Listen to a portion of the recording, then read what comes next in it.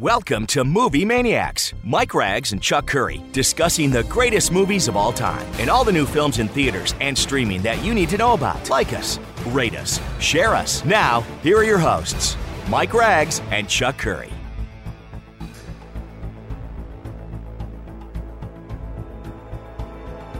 All right, we're back with another edition of Movie Maniacs, Thanksgiving weekend edition. Hope you guys had a great, safe, and sound holiday.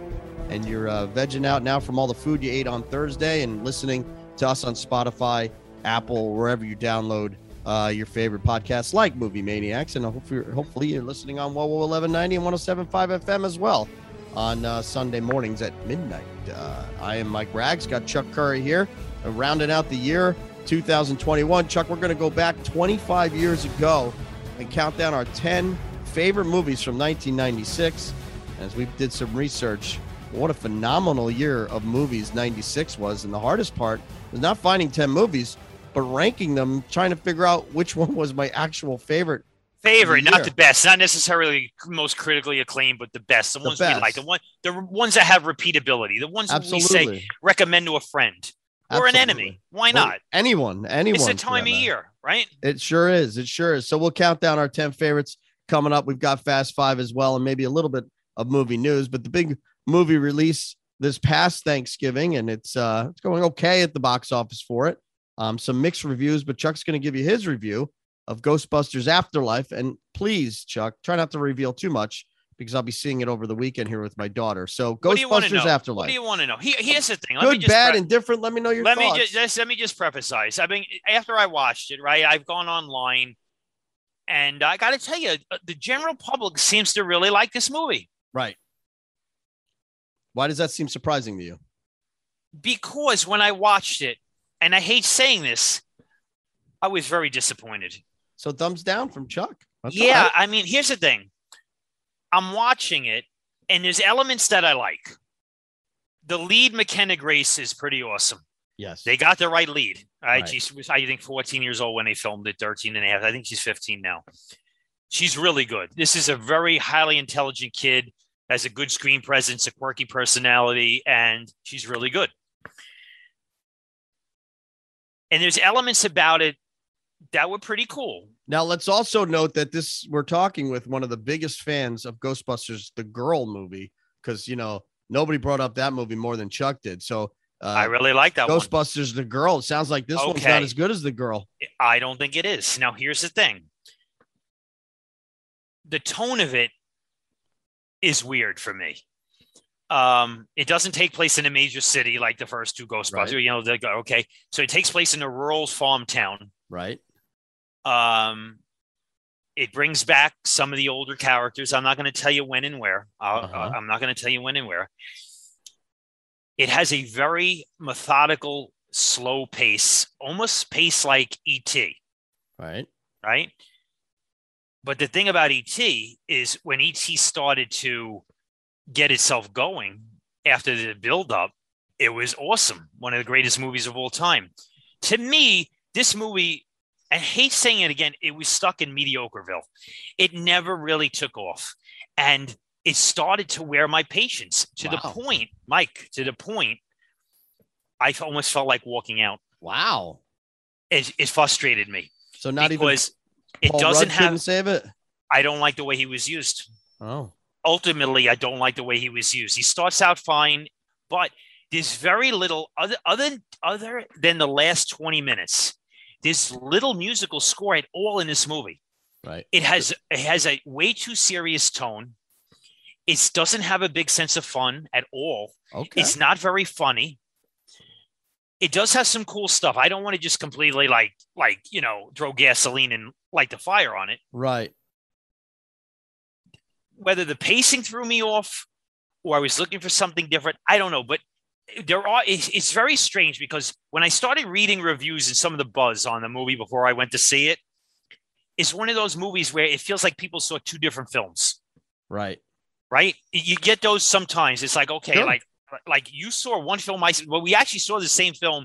You dug it. I was very disappointed. What is the issue here? Right. That's the interesting part. That's why I want you to see it, to give me your perspective. But I actually said this on a radio spot I did before I read some of the fan reviews. It almost felt to me when I watched it and the movie was over that one of the dark secrets in the industry, which I can't stomach, is Hollywood studios perking, whatever that is, a lot of the bloggers out there to spread positive buzz on stuff that doesn't deserve the positive buzz. I know that goes on. It's going on a long time, but it's much more prevalent in the last five years with newspaper critics. Basically, let's be honest, they've been rendered obsolete to a point. It's the bloggers and the sites that have a lot more steam in the studio interest. It felt like, okay, like what am I missing here? Like some people love this film. And I just don't, I sat there and I'm like, when I'm watching it, you know how that feeling of sort of like it's sort of like, not to the point because I didn't have expectations for it, but Independence Day 2, when you get to a point, you go, oh my God, like I throw in the towel. Like I throw in the towel. It's not going to recover. This movie just blows, right? This movie doesn't blow. I don't want to go. It's just me. It just feels mediocre. It never rises to a level that I was like, oh, it's all coming together. My adrenaline's flowing. I'm laughing. I'm having a great time. It's sort of like, audience did you see it with? Very small. Not a lot of people. Right. Okay. Not a lot of people. I heard other people that had audiences that applauded and laughed. Now, don't get me wrong. There's moments in the last act of this movie. I get where audience, it's called fan service. And I'm okay with the fan service. I am okay with it. Right. Some people have issues because they do repeat some of the beats from the original film. Sure. And one of the characters actually sort of becomes becomes beat for beat similar to a character in the original film, almost too much. Right. And it's like, I didn't like that. Well, but so I had a problem with the setting. It just, like I said, okay, this could be a cool setting. They unearthed, the fact that the major plot point is that Harold Ramis character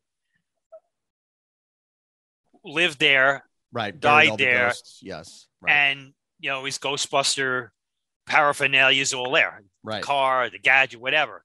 So the family, McKenna Grace being his granddaughter, got it, and his daughter, they go there. They go there and they uncover this stuff. And what could have been, I think, super cool, just as intriguing.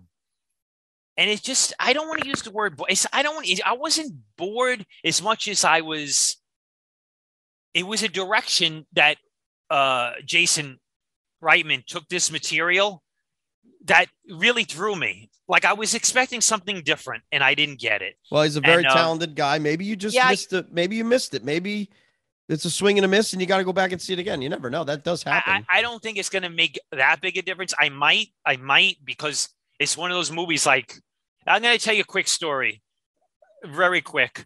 I remember and you're going to laugh, but I remember when Poseidon opened. My favorite film is the Poseidon Adventure, right? I remember the first night I went to see Poseidon open, and I was disappointed.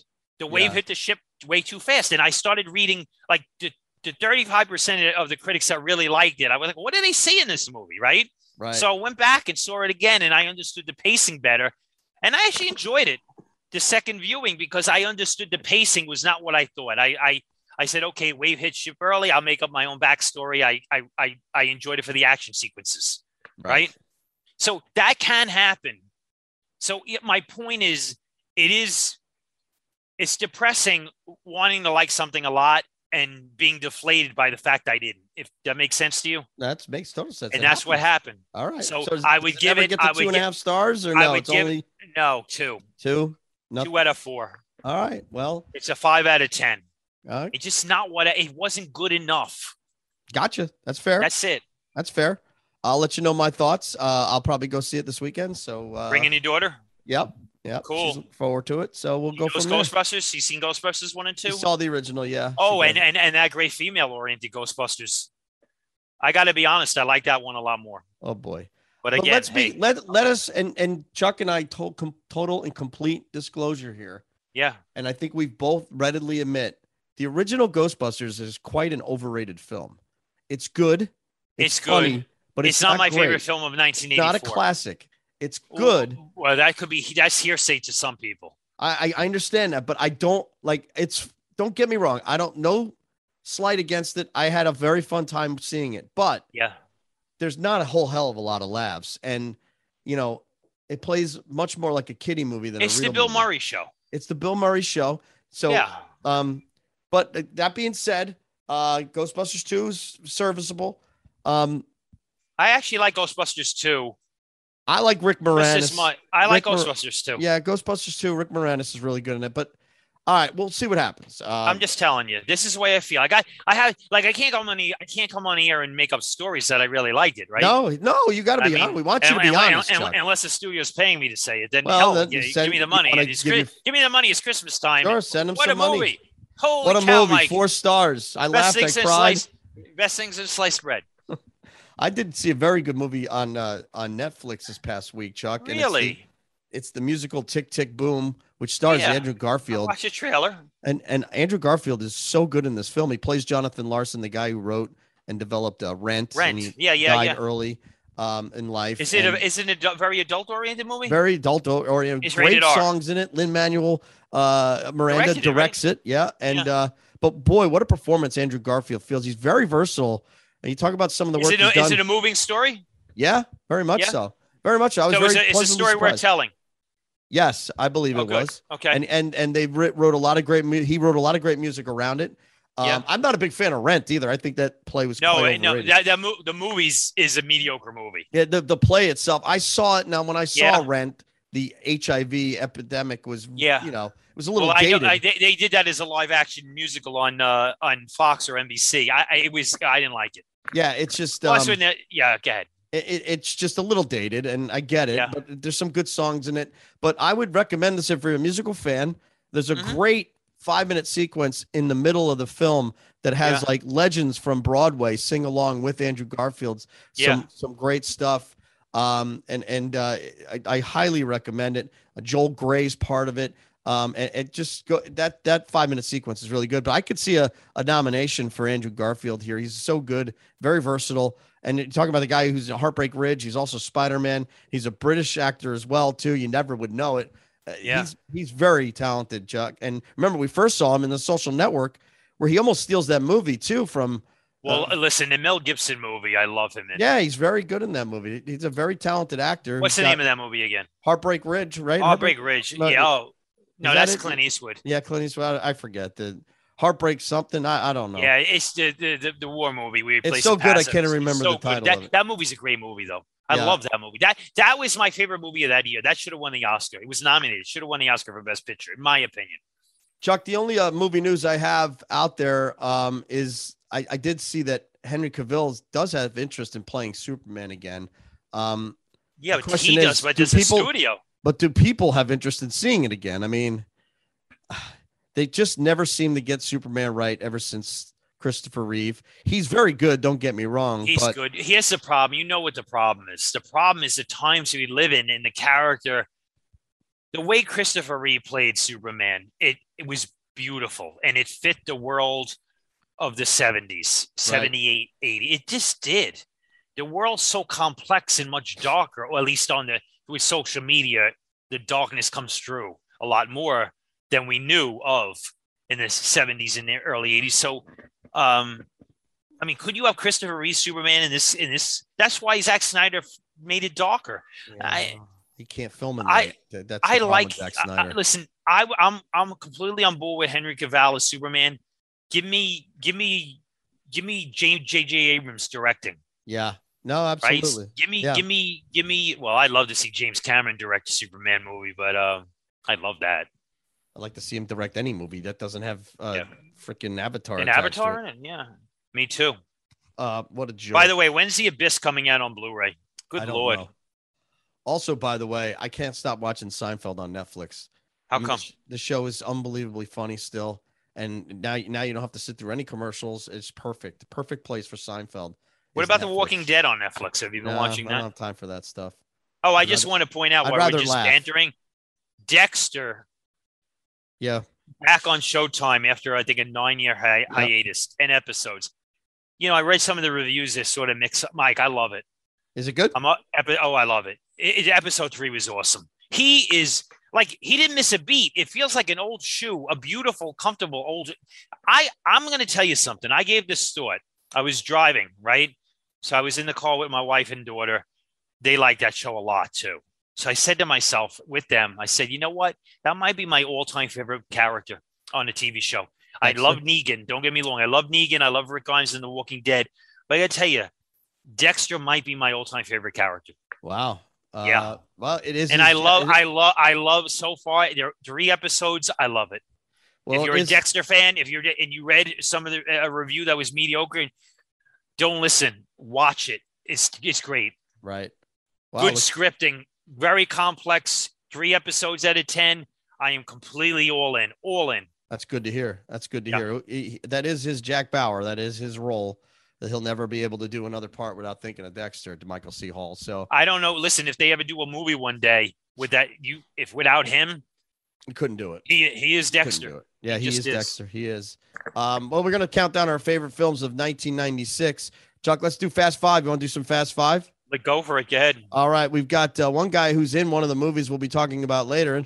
Ed Harris, Chuck, is believe it or not, he's 71 years old this Thanksgiving weekend. It's interesting. He shed so much weight, like he thinned out, in the last like 10, 15 years of his life. He doesn't look healthy. The Abyss always pops in my head because it's so cool to see a really damn good actor in an action role. Yeah. Right. And the swimming stuff he did, and the shoot was horrendous. He admits that, he hated Cameron, all the stuff they put him through, and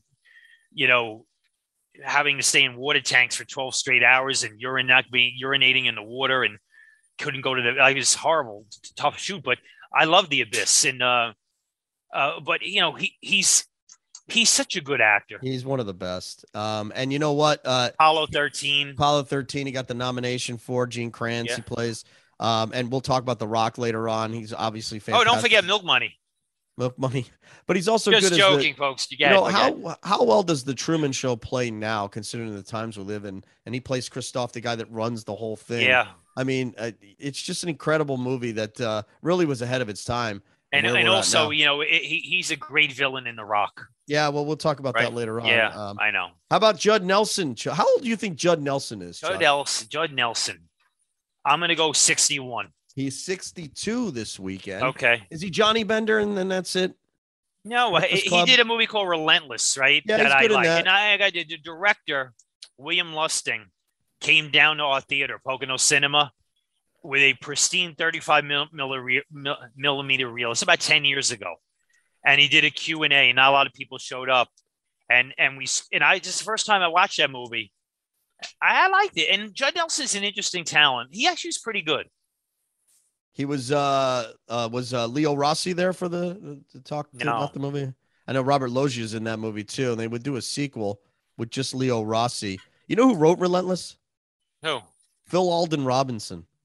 Wow, who would have thought that? Field of Dreams. Interesting. Yeah, he's very good in obviously The Breakfast Club to me, and he's good in. Yeah, I don't like his character in St. Elmo's Fire at all. Yeah, at all. He's terrible in that. And he did a legal movie called From the Hip that I thought was kind of fun. I remember that one. They don't make movies like that anymore. Those weekly throwaway movies that you watch in the theater. Like us, I was entertained, had a good time. One of our favorite actresses is celebrating her birthday this weekend, Mary Elizabeth Winstead. Chuck has done a lot of good work, but we're both really big fans of 10 Cloverfield Lane, right? Yep. I thought she was good casting in Live Free or Die Hard, McClane's daughter. Yep. And big mistake not using her as the focal sibling. Right. And she's good in the new Netflix movie. That was a big mistake. She's good in the new Netflix movie, Kate, that's out right now. And then Scott Pilgrim Saves the World, right? What do you think of her if they ever did Alien, her as Ripley? I think I could totally see her as Ripley, right? Yeah, I could too. 100%. Or at least a Ripley variation, right? Yep. A less appealing actress on the big screen, but she's done some decent work. Katherine Heigl is 44 years old, Chuck. 43 years old, sorry. 43. Yeah. I mean, Knocked Up is the first thing that comes to mind for me. She hit big on that movie. Yeah. We told a story about how Anne Hathaway had that role originally and then wanted Apatow to change one of the script points where the baby's head pops out when giving birth, and she's like, I know I don't want to be part of that. It's sort of weird but she backed out of the project, and then they cast Katherine Heigl, and that was huge for her career. She's actually really good in it. She's good in Grey's Anatomy. She won an Emmy.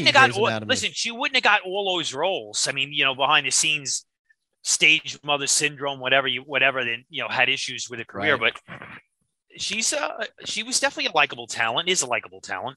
She's done a lot of filler roles too, like 27 Dresses and Pillars and Life as We Know It. But her name is above or below the title. First billings is pretty good. And she actually survived a Gerard Butler movie too, called The Ugly Truth. It's hard to believe that she could survive a Gerard. Is that a Bannon movie? The Ugly Truth? It's not. No, it's not. He's not. That would be something. Would be Fallen, right? It would be the Ugliest Fallen, or so. It's not that one, right? No. Last but not least, Don Cheadle, Chuck. What a great actor he is, and he is 57 years old. Don Cheadle. To me, I think of Traffic. He's so good as one of the narc. Yeah, he's really good. You know what pops in my head is he plays the angel variation in Family Man. Family Man, yeah. It's funny because we talked about this before. I remember seeing Family Man by myself in the theater. It's opening day, right? Because I always like Christmas stuff, right? And it's like, it's all right. But that movie over time has really grown on me. I mean, I am a big fan of that film. It's directed by Brett Ratner. It's, to me, Tia Leone's never been more appealing. And he plays like the angel, like in a very serious mode. I like that movie. What's Cage is awesome. It's interesting too, because I think Marvel lucked out when he stepped into the role. Yeah, they did. Iron Man movies, because Terrence Howard. Howard, had a fallen out. Had all sorts of issues with him. Yeah, I couldn't see him continuing that role for as long as Don Cheadle did it. Right? Would have been awkward to see. They didn't want him. Want him. He's not done much really recently. He's done that TV show for Fox, right? Yeah, the Empire. Yeah, he's done that. Yeah. And Don Cheadle just continues to always do wonderful stuff. He's the narrator in a totally unnecessary reboot of The Wonder Years that's on ABC right now, Chuck. Okay. I don't even watch. I barely watch network TV at all. Neither do I. Really don't. I don't either. I really don't. I think it's awful. Not awful is 1996, Chuck. Is what a great year in movies. I mean, my initial list, I had about 15 to 20 movies that I wrote down from all that were released, and narrowing it down to 10. Okay. But then can I say something before we do this? Picking out my favorite. You can when I'm done talking. Aye. The picking out my favorite of the year is really difficult, because there's, I would say, 4 or 5 not great movies, iconic, lasting movies over generations. So it'll be interesting to see where our lists differ and compare. But go ahead, your thoughts on 25 years ago, 1996. No, it's not about 96 yet, but here's my thing. When I change the channels, right, I say this in all seriousness, and I see a movie, and I immediately go to the menu guide, see what year it came out, right? And then I say to myself, my Lord, does time go fast? I'm serious. That's how I gauge time. And I say to myself, like, I don't want another 10 years. Like, if I get another 20 years older, it's like, holy cow, but I can't. That's the way I gauge time. I go to the menu and say, oh, this movie came out in 1980. Like 1980. Like, I remember it's like, or even it's 2021. Even a movie like, We Bought a Zeus, 10 years old. And I'm like, I remember it was like yesterday seeing it in a movie theater. My point is, a decade goes really fast. And what we're going to talk about is 25 years old. I remember a lot of stuff like the back of my hand. I know. And I remember 5 years goes fast. I remember seeing these movies, all of them in theaters, and all of them. I remember the experiences having and seeing them in the theater too, as well. All right, Chuck, we'll go first. Let me go. You want to go first? You're 10 through 6. Yeah. What do you got? I'll let you know what's on mine. My number 10 is the Farrelly Brothers comedy Kingpin. Funny movie. Very funny movie. What happened to those guys? They sort of wore out their welcome, the Farrelly Brothers, right? Something about Mary. I mean, they could not make some of these movies now, Chuck. Let's face it. No, but Kingpin, Woody Harrelson, Randy Quaid, and co-starring Bill Murray. The movie's funny. Yeah, it's really funny, and it's very entertaining. and I'm a big fan, so I put that as number 10. Number 9, Matilda, one of the great directorial efforts by Danny DeVito, based on Ron Dahl's children's novel. Always a little darkness. That's why DeVito is a good marriage for this material. Maura Wilson is a little girl. The actors who played a teacher, awesome. Yeah. Rhea Perlman. I remember seeing this in the theater, walking out going, you know what? 4 stars out of 4. I love that funny movie. My daughter loves this movie too. Very good movie. Number 8. Not on my list though. Either one of those though. So this is good. A Time to Kill. Matthew McConaughey and Sandra Bullock, Sam Jackson, directed by Joel Schumacher. Very compelling courtroom drama. I think the first time I ever seen Matthew McConaughey on a movie screen. That and Dazed and Confused. Yeah, very much so. Number 7, Executive Decision. Remember going to see this movie? A lot of people, because the way Warner Brothers marketed, okay, I'm going to see Kurt Russell and Steven Seagal teaming up. And then Steven Seagal gets killed off in the first 15 or 20 minutes. And I'm like, this is a Kurt Russell movie. I think he makes it to the 30-minute mark. But yeah, but a damn good Kurt Russell movie. What a great airport movie, Chuck. This is a great movie on the Halle plane. Berry. Great movie. Oliver Platt. Yep. John Leguizamo. Really good cast. And I think it's directed by the guy who did the cinematography of Die Hard, right? Yeah. Good movie. And my number 6. Stuart Baird, by the way, is his name. Stuart Baird. Baird. Right. And then my number 6, I went with the Oscar-winning film of that year, Fargo, Coen Brothers. Very good film. Love that. I didn't put it in my top 5 because I went with movies that I watch repeatedly in my top 5. Repeatedly. Well, interesting. 2 of those movies are my 7 and 6 as well. Executive Decision and Fargo. The only thing I wish about Executive Decision, and much like they did with Nonstop with Liam Neeson, is I wish Universal produced these movies and just called them Airport 1996. Yeah. Because it plays so much like those movies with an all-star cast, not A-list actors, mostly B-list actors that everybody can recognize. And Kurt Russell's never been better. And Halle Berry. And an interesting look they gave Kurt Russell in that movie. Very much so. He's very good in it. And Fargo, I mean, William H. Macy and really puts him on the map. What a performance. Yeah, absolutely. He gives in that movie. Yeah. It's really Joel and Ethan Coen to me. I do like No Country for Old Men, but Fargo is still their best film. That was my number 6 as well. Okay. 7 was Executive Decision. So my number 10 was I really enjoyed James Foley directing Fear, which starred Marky Mark as a terroristic boyfriend. I really enjoyed not only Reese Witherspoon in the film, but William H. Peterson. He's really good in it as well as the dad. This movie really affected me, Chuck. I thought it was very well done. And for a thriller, a hack thriller, it really had some great suspense, and it beat out some really good movies to be my number 10. My number 9 is really the putting his name on the map in movies is Jon Favreau in Swingers. I love this film. Him and Vince Vaughn. What great chemistry they have. Really capturing what being an actor in LA at the time was, and really falling out of love with somebody and how obsessive one could be. I mean, when he gets the phone number from the one girl in the bar and leaves about 15 voicemail messages, it's cringeworthy how much that pains. And one of your favorites is in that movie as well, Brooke Langton, who I know you're a big fan of. Yeah, I like her. Swingers. That's my number 9. And my number 8, maybe the funniest movie of the year, and that's The Birdcage, which stars Robin Williams and Nathan Lane. Big hit in 96. Holy crap. I don't know how I don't know if I laughed more than any movie in the 90s than that one, Chuck. Freaking Gene Hackman's funny. And Gene Hackman's funny in that movie. That's how funny this movie is. Gene Hackman's funny in it. Hank Azaria does a great turn in this film too, as a Spanish the maid. He dresses up. It's just and do you think this movie is a little forgotten though? I think it is, but a little maybe. Gene Hackman, when he finds out that they're gay and he's more concerned that he's Jewish, I was that movie. That line brought me down, Chuck. Wait, you're Jewish? And Gene Hackman's delivery is so funny in that movie. I love that movie. And it's Fear, Swingers, The Birdcage, Executive Decision, and Fargo. What was your 10 through 6 real quick?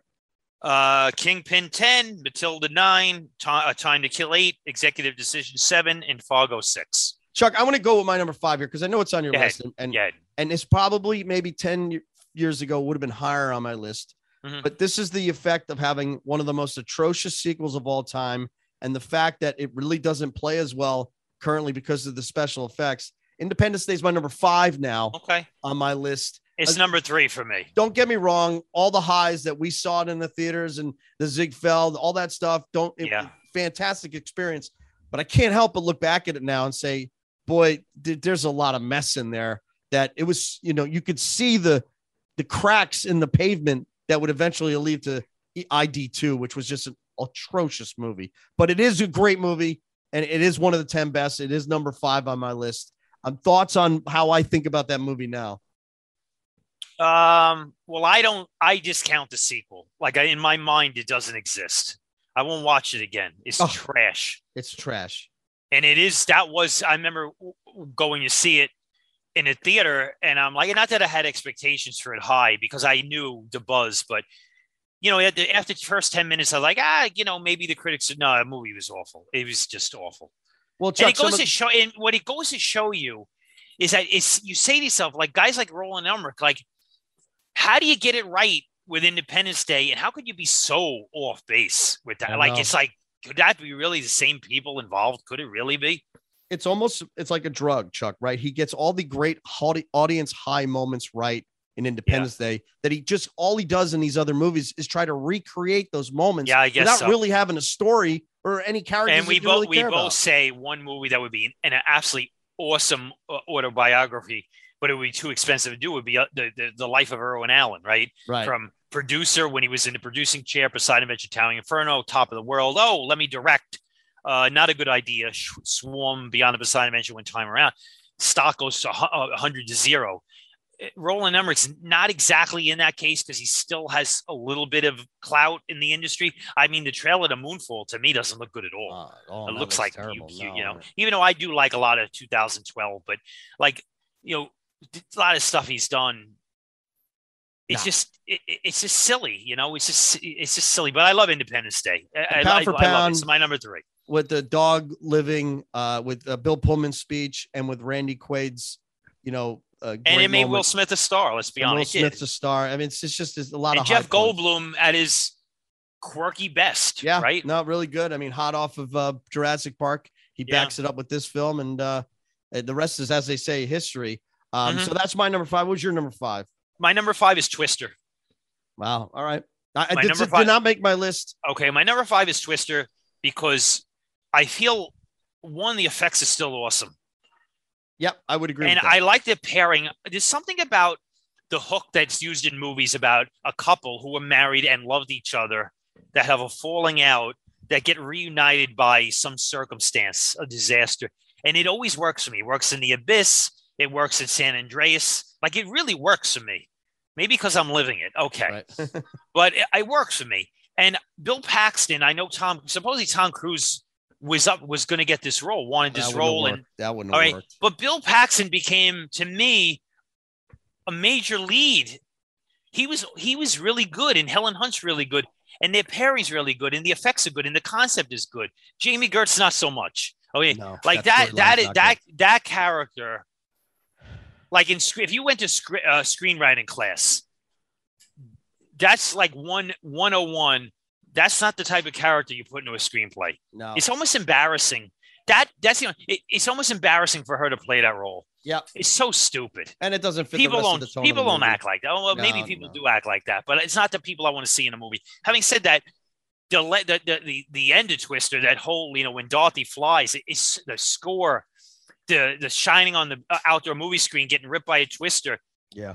It's the emotion. It's really, I think it's really good. I enjoy the hell out of that movie. And the directing debut of John DeBont, right? Or is it his, and then Speed, and then Speed, this one, he did these. And then the funny thing about John DeBont is when he does Speed 2, his career ended. That's it. Like the movie was a flop. Yep. And I don't know if it's a flop because of him. It's a flop because it's just a terrible story. No. Yeah, script. And it's not awful. It's just not good. There's things that are awful in it, but again, we've talked about that. Yeah, already. Twister was probably the 11th or 12th movie on my list, but very good movie. Obviously, my number 4 is definitely one of the scariest movies of the 90s, and what a reboot to the horror genre and that's Scream, Chuck. Me too. That's my 4. What a fantastic experience I had in theaters. I wasn't expecting much from this film. Wes Craven horror. One of the great opening scenes of all time, right? One of the great opening scenes of all time. Kevin Williamson, one of the great scripts of all time. And here's what works so well about Scream. They got all the right talent in that generation to do it. Yes. Right. And every every character you care about, you're well-rounded. Even the killers, you're interested in, right? Great. And let's be honest, they don't, in terms of horror, the last 20 minutes, they don't hold back. They don't. No, it's gory. They don't. And Courtney Cox and Nev Campbell, I mean, they would keep doing it over and over again. Don't get me wrong. Some of the sequels are good. We've talked about it. Yeah. But this is a horror classic, Chuck. And, we've coming off a sci-fi classic with Independence Day. Here's a horror classic. Yeah, great. Also have an action classic come up. I mean, we are talking about some really iconic films and here. And we might have a romantic comedy classic too. Yep, absolutely. I have a feeling that are at least 2 more picks are the same. I think our 1 or 2 are the same. And I got to be honest with you, to me, they're 1 and 1A. So let me give you my number 3. Number 3, we've already talked about, right? Go ahead. Yeah. My number 3 is a little known film that I'm a really big fan of. And the director of the film passed away way too young. And I know I love this movie. And that's Beautiful Girls, directed by Ted Demme, with really an all-star cast of Matt Damon, Matt Dillon. A lot of love for this movie. Timothy Hutton. This has got a lot of fantastic, great actors, really good script, and a really good setting of a small town during the winter. And here's what's interesting about Natalie Portman. Yep. When she's good, she's great. She's so appealing in this film. Yeah, there's certain things she's just so appealing in. And then she did Star Wars. And she does Star Wars, right? Right. And Thor. Under George Lucas. Yeah. She's but I got to tell you, Chuck, I was around the same age as all these guys were when they were doing their 10-year reunion when this movie came out. And it's got a really good cast that includes Michael Rappaport and Rosie O'Donnell, of all people, who's got a great almost monologue in this film about how guys are so stupid, how they go crazy over these beautiful girls. It's even got a nice performance from Mira Sorvino. Chuck, this is a movie nobody sees, but you could catch it on HBO Max. You're going to sit there for 2 hours and really be, it's a sweet movie with a lot of great performances and a lot of funny lines too. Let's face it. Really good movie. Go check out Beautiful Girls. It's my number 3 on the year. And it's not the best romantic comedy of the year because one of the next 2 movies we're going to talk about. So it's, when we're talking about 1 and 2 here, how do you decide what's better, The Rock or Jerry Maguire? They're 2 completely different movies, Chuck, yet you could easily say this one's the best of the year. Of course. No, this one's the best of the year. I put Rock as number 2. I put Rock as number 1. That's interesting. Okay. I put Rock as number 2. Let me just say this about The Rock. I have always believed, since I saw it in a movie theater back in '88, that Die Hard is the greatest pure action movie I've ever seen in my life. Right. Okay. The Rock is close to that. Damn close. It's very close. Pretty damn close. Yeah. The pairing of Nicolas Cage and Sean Connery, this is that period of his life where he's coming back. Yeah. And it's all coming together as a little bit of an age, not old, but he's 80. He's still great. Women love him. He's still a great looking guy, but he has a confidence on screen that is second to none. Very few people have ever had the confidence Sean Connery has on screen in a movie like The Rock. Very few. And he's a great character. And he pulls off the action sequences too. A great villain. Great villain. Great score. Yep. Great score. And the movie moves. Yeah, it's Michael Bay, but it works. I mean, it really works. And it's exciting.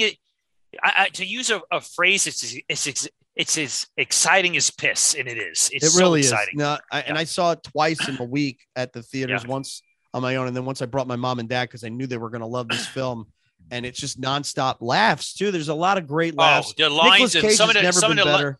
He's never been better. Here's the thing: Nicolas Cage has done all his director Walmart shelf movie, and I always say, like, why wasn't he offered the opportunity to come back as Stanley Goodspeed in another film? They could have franchised it, Mike. They could have franchised it. It doesn't make sense. A biological federal agent, yes, they could totally have kept making movies on it. I'm a fan of his Con Air and his other action movies, but this is quintessential Nick Cage. Like, for as much as he gets made fun of, I don't think people really. I think people remember Con Air for some reason more than this movie. It's And a classic, though. this is a classic action movie. I agree. Even the ancillary characters, whether it's John Tony Todd. Spencer, Michael Baine's in it as well. Right. Tony Todd. I mean, there's so many great and David Morse is one of the bad guys. Tony Todd's got some menacing dialogue in this movie. He does. And Chuck, these are His complicated presence. villains too. That's another thing. That's what makes it so good. And Yeah. listen, Ed Harris's character is a extremely, and that's the best kind of villain. It's not like, okay, this guy's just a villain. right. Because in his mind, he believes what he's doing is 100% correct. That is interesting. And I get chills just thinking about how perfect the denouement to this movie is with Michael Bay tagging the film with him looking at the microfilm. Hey, do you want to know who killed JFK? And the it's score awesome. is so perfect. The How many crowd went times when nuts. that was on? How many times on DVD did you rewind that scene and watch it again and again? It's so good. It is so good. And even Vanessa Marcil, who's a big She's very appealing. In soap opera. Yeah, she's very appealing. She was on it. the show Vegas with James Caan, and It's just a classic movie, and I can't wait to yeah. watch it again. It's so good. Now, how it's completely different than Jerry Maguire, it is. But it's weird. They're both guy movies, right, Chuck? One's a guy action movie, and one's a guy love story. Yeah, but here's why I like Jerry Maguire so much, because Renee Zellweger was never more appealing. Like, it was a perfect role, and her banter opposite a major movie star and Tom Cruise was perfect. Yeah, you almost had to cast someone. And the kid was awesome. Oh, and obviously Cuba Gooding came out of it was lightning in a bottle. Yeah. Right. But I love that movie. To me, what works best about this film, and it's a great love story between the two of them, but it's a love story between two guys too, right? Yes, it's a love story of two guys becoming friends. What makes certain movies great, right, is that it goes down more than one road. Right. And this movie is juggling 3 different roads in relationships, and that's what makes it special. Yeah, it's very, very good. It's excellent. Cameron Crowe does a wonderful job. He's never even come close to the heights he reached with that movie. The score works. You had me at hello. Beautiful. It is just a beautiful film. I agree. And they're both, to me, they're both number one movies. You're just for completely different reasons. And Tom Cruise is fantastic in it.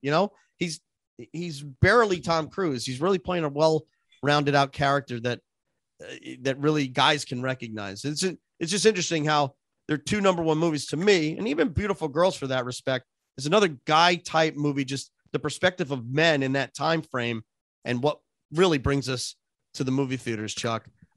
Here's my 10 through number 1: Fear, Swingers, The Birdcage, Executive Decision, Fargo, Independence Day, Scream, Beautiful Girls, Jerry Maguire, and The Rock. Chuck, your 10 through number 1.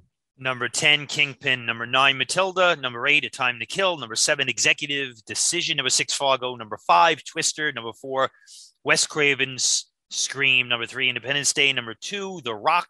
And number 1, Jerry Maguire. Good year, Mike. Good year. And now the $1 million question: what won the Oscar that year for Best Picture? Because it wasn't any of these movies. Can you think you can name what it was? I don't. It wasn't Fargo. No, Fargo didn't win Best Picture. Good. What was it? A piece of crap called The English Patient. Okay. Yep. Hollywood has a history of doing that stuff. Yeah, they sure do. But Fargo, Frances McDormand won, and Cuba. You know what? You know, it's a good observation to think about. When the Hollywood Academy votes for Best Picture, like, don't you think that they should give thought to, is this movie going to be right something people care about in 25 years? I almost think they're going to watch it. Are they going to love it? Are they going to watch it repeatedly? I mean, one of the cool things about a movie like The Godfather 1 and 2, like, right, they're on Showtime right now. Yeah. And I'm like, these movies, they're timeless, Mike. They're absolutely timeless. And you could put them on at any part in a movie and get immediately hooked. Yeah. I just watched The Untouchables again, and it's the same thing. It's like, I agree. As soon as you sit down, you just can't turn it off. And there's about 6 of these movies on our list. Yeah. That are the same thing. I often think the Academy should wait 10 years and then pick Best Picture from 10 years. But you know what is interesting, and I don't want to beat the horse again, but with streaming, and I still think we have There's a library of greatness that we talk about all the time. That library is not being written going forward. A very small extent. The heyday of movies like Rocky. Think about 76, Rocky, right. Network, Cuckoo's Nest of 75. It's those 2 years. Network. Yeah. No, movies like that, and this Taxi Driver, those 70s movies, Godfather 1, 2, China Syndrome. I mean, I don't think we're going to ever get to that point of the pinnacle. I just don't think so. And then the 80s was something different in itself, and it was awesome. Sort of the introduction of great genre stuff. Yeah. And great movie going experiences, right? And it's really fun listening to my daughter ask me, what was the audience like when you saw this? When he says "Hasta la vista, baby," what's that like? And boy, you just don't get that anymore. You don't. I mean, I guess when Thanos snaps his finger, I guess I don't know. That was pretty good. They're fewer and far in between. That's what it is. You get it once in a blue moon now. I'm not saying you're never going to get it. I'm not saying you're never going to get it. I have big hopes of this new Spider-Man movie that's going to bring the house down. We talked about that on the last show. Right? I mean, these other two Spider-Mans enter the universe when all looks lost. I mean, that's going to be amazing. That's going to be pretty amazing, right? Yep. And it's going to happen. Well, 96 is a great year, no doubt about it, Chuck. Let's make 2022 a great year. How about that? I'm all for it. So, Mike, always a pleasure. To the audience, thanks very much for listening.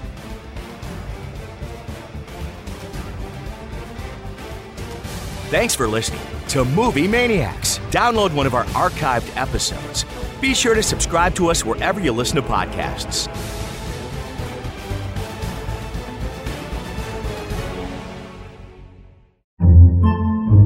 Podcasts by Federated Media.